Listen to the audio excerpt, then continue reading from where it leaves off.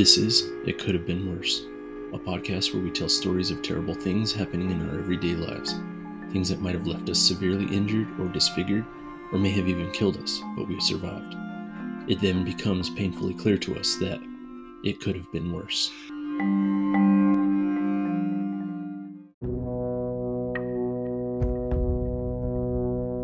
Hello, and welcome to episode 11 of It Could Have Been Worse. This episode is the penultimate episode of Season 1. We're going to release one more episode next week, and then we're taking a couple of weeks off to write and record more stories. We'll be back with another season on September 26th. Now that that's said, today we have two stories. Our first story is a telling of an ancient Guardian's watch, titled The Guardians. Our second story is a terrifying telling of a potential worst-case situation, titled Close Call. I would like to put in a trigger warning for the second story. It tells of an encounter with a pedophile. Thanks for listening, and be sure to subscribe and share. We have new episodes coming every Monday, and be sure to check out our pod page at podpage.com/itcouldhavebeenworse. The Guardians. I have watched over this land since the first shoots of grass and what you call weeds defiantly rose from the dust. Water fell from the sky for several cycles until a soft carpet of green soon stretched out as far as I could see and cut through the harsh reds and browns of the soil. Soon after, thicker shoots sprouted and grew into massive towering giants. These giants are the Guardians, the protectors of the smaller and weaker. I have entrusted them to take care when I cannot be near. Their duty to protect shall last throughout eternity. Soon, small moving beings began to take up residence among the green. Small mammals would carry the seeds from the mature growth and move them elsewhere so they could protect other areas of the land. Small insects would take pieces of the green to feed their offspring, who would in turn nourish the soil with their leavings. Larger mammals soon began to feast upon the green. Although it pained me, when their time had come, their bodies would be used to feed the rest of the life within. Mammals began to travel in groups, and they would hunt the green eaters. They would end its life, but they would consume its flesh and in turn use that energy to grow their young. The cycle repeated all throughout this large mass of rock and dust for millions of cycles. Some mammals began to use broken pieces of my guardian's limbs, and they created tools to help improve their lives. I watched as some grew corrupt and began to create weapons from the limbs. They would collect stones and take the long threads of the greens and tie them together. They used the weapons to hurt and kill and became corrupted. The corrupted mammals would hunt in the green and kill the defenseless.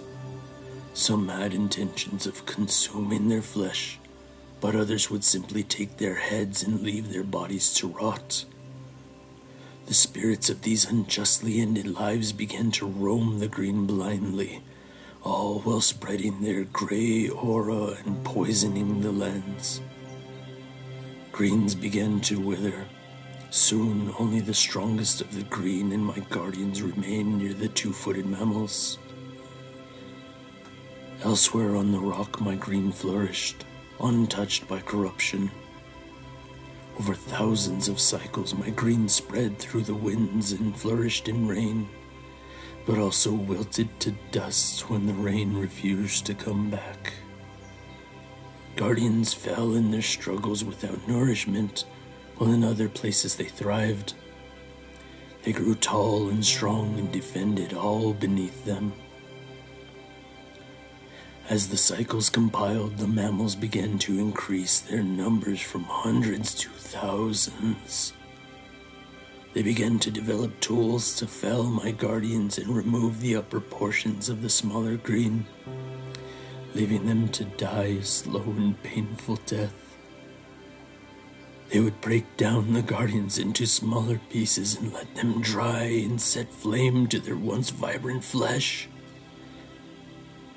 The air above would fill with the smell of death, and they turned into ashes to return to the soil unceremoniously. The mammals began to work together and cultivate the soil, and began to help grow grains for consumption. They captured wild mammals and used them as a source of nourishment. They began to care for the animals, and they lived in groups. In these groups, they could help each other, and they all would protect everyone's cultivation and animals. They would band together to defend against predators and hunt for large green eaters to consume together. Some would wander and collect the fruits that the greens produced. They would consume the fruits and in turn spread their undigested seeds further away, thus giving them a larger area of influence. They would cut my guardians and burn them, but they only took what they needed to keep warm. Many cycles passed and they only grew in numbers. From thousands they grew to millions and spread their influence across the rock. Some good, some tainted by greed. Their tools to destroy guardians became more efficient, and they began to want more guardians. They used their bodies for chronicling their destruction. They burned my children, turned their remains into soft rags that they would use to absorb filth, and then immediately discard it. They lost their lives after hundreds and even thousands of cycles, only to be discarded and forgotten. The mammals soon grew in darkness. Their auras were tainted and their greed began to corrupt their minds. They wanted more and more power to dominate over the weaker mammals, more of the land to lord over those with less. They thirsted greedily for more at the expense of others' pain and suffering. They began to set up a hierarchy where they started to follow a ruler. The ruler decided everything and controlled the less powerful through the use of colored and polished stones. Small numbers of these mammals tried in vain to protect the guardians. Some tried to plant the seeds of the guardians and regrow them to their former glory. They soon failed as millions grew to billions, and there were not enough of the guardians to feed their wants. The air soon filled with pollution, and the mammals became sick.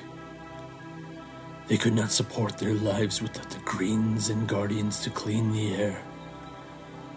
They began to die off in the hundreds, then thousands and millions. The mammals' population dwindled into near extinction, and the green began to thrive without their intervention.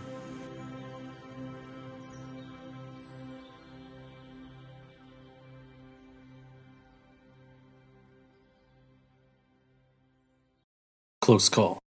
When I was very small, just 12 years old, I was asked by a friend to help babysit their sister's kids. I was glad to help, so I agreed happily. They offered to pay me $10 for the night, which was a lot back in the 70s. I talked to my mom and told her what I was going to do, and she agreed it would be a nice thing to do for a friend. I was excited because I was going to make some money, and it made me feel more like a grown-up. My mom didn't drive, so she had my older brother take me to the friend's house. We pulled up just before dusk and my brother waved as I walked in. The couple seemed very nice, but they were in a hurry, so they quickly introduced me to their kids and left. I walked around the house and settled in a bit with a book while the small children played with their toys. As the night descended, the children grew hungry, so I made them a quick meal of buttered noodles. They absolutely devoured it and asked to watch TV. I turned on the TV and they toggled between watching and playing with their toys. I resumed my reading, checking on them every couple of minutes and waiting for them to tire themselves out a bit so I could put them to bed. Since it was the weekend, their parents told me they could stay up until 9. Soon after I put the children to bed, I heard the front door open and in walked their parents. They thanked me for helping them out and handed me 3 bills. $12? I tried to hand the $2 back, but they insisted I had done such a good job, they thought I deserved a little more. I thanked them profusely and asked to use their phone to call my brother to come pick me up. The dad offered to drive me home so I wouldn't bother my mom or brother with a ringing phone so late at night. He was very nice and friendly, so I accepted. I said my goodbyes to the mom and thanked her again as we pulled out of the driveway. It was a 10-minute drive back to my mom's house and I remained mostly quiet, only speaking when I needed to give directions. The dad asked if I was hungry. I hadn't had any of the noodles from earlier but told him I would just eat when I got home. He insisted on buying me a hamburger.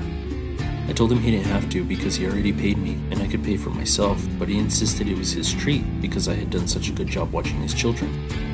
We pulled into a local hamburger place and I got a small hamburger and a cup of water. We sat and ate in the parking lot making small talk. He asked me if I liked school and if I played any sports. I responded with short answers. School's okay, I don't really like sports. He kept asking questions and I would answer. After a while, I saw the flash of police lights pull into the parking lot, and they parked right behind his car. The officer walked up to his window and knocked lightly on his window. He was asked to step out and talk to the officer while his partner came to my window and asked if I was okay. I told him yes, I was fine, and he was taking me home. The officer asked me to get out of the car and walk with him to his car. As I walked to their car, I heard the other officer telling the dad he wasn't supposed to be around children.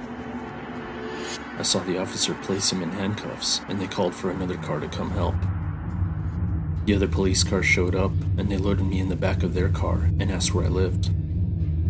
I told them where, and we drove off. As we drove away, I could see them place the dad in the back of the other police car. The police drove me home and waited until I entered my door and drove off. A few days later, I found out the dad wasn't the father of the children, but was the mom's boyfriend. He was staying with her, but she was unaware of his history. He was a known pedophile. The police recognized his car and saw a small silhouette in his passenger seat and decided to check on him, finding me in the seat. If they hadn't come when they did, I probably wouldn't be here to tell this story. He was a very friendly guy, but you never really know. I'm very thankful to the police because it could have been worse.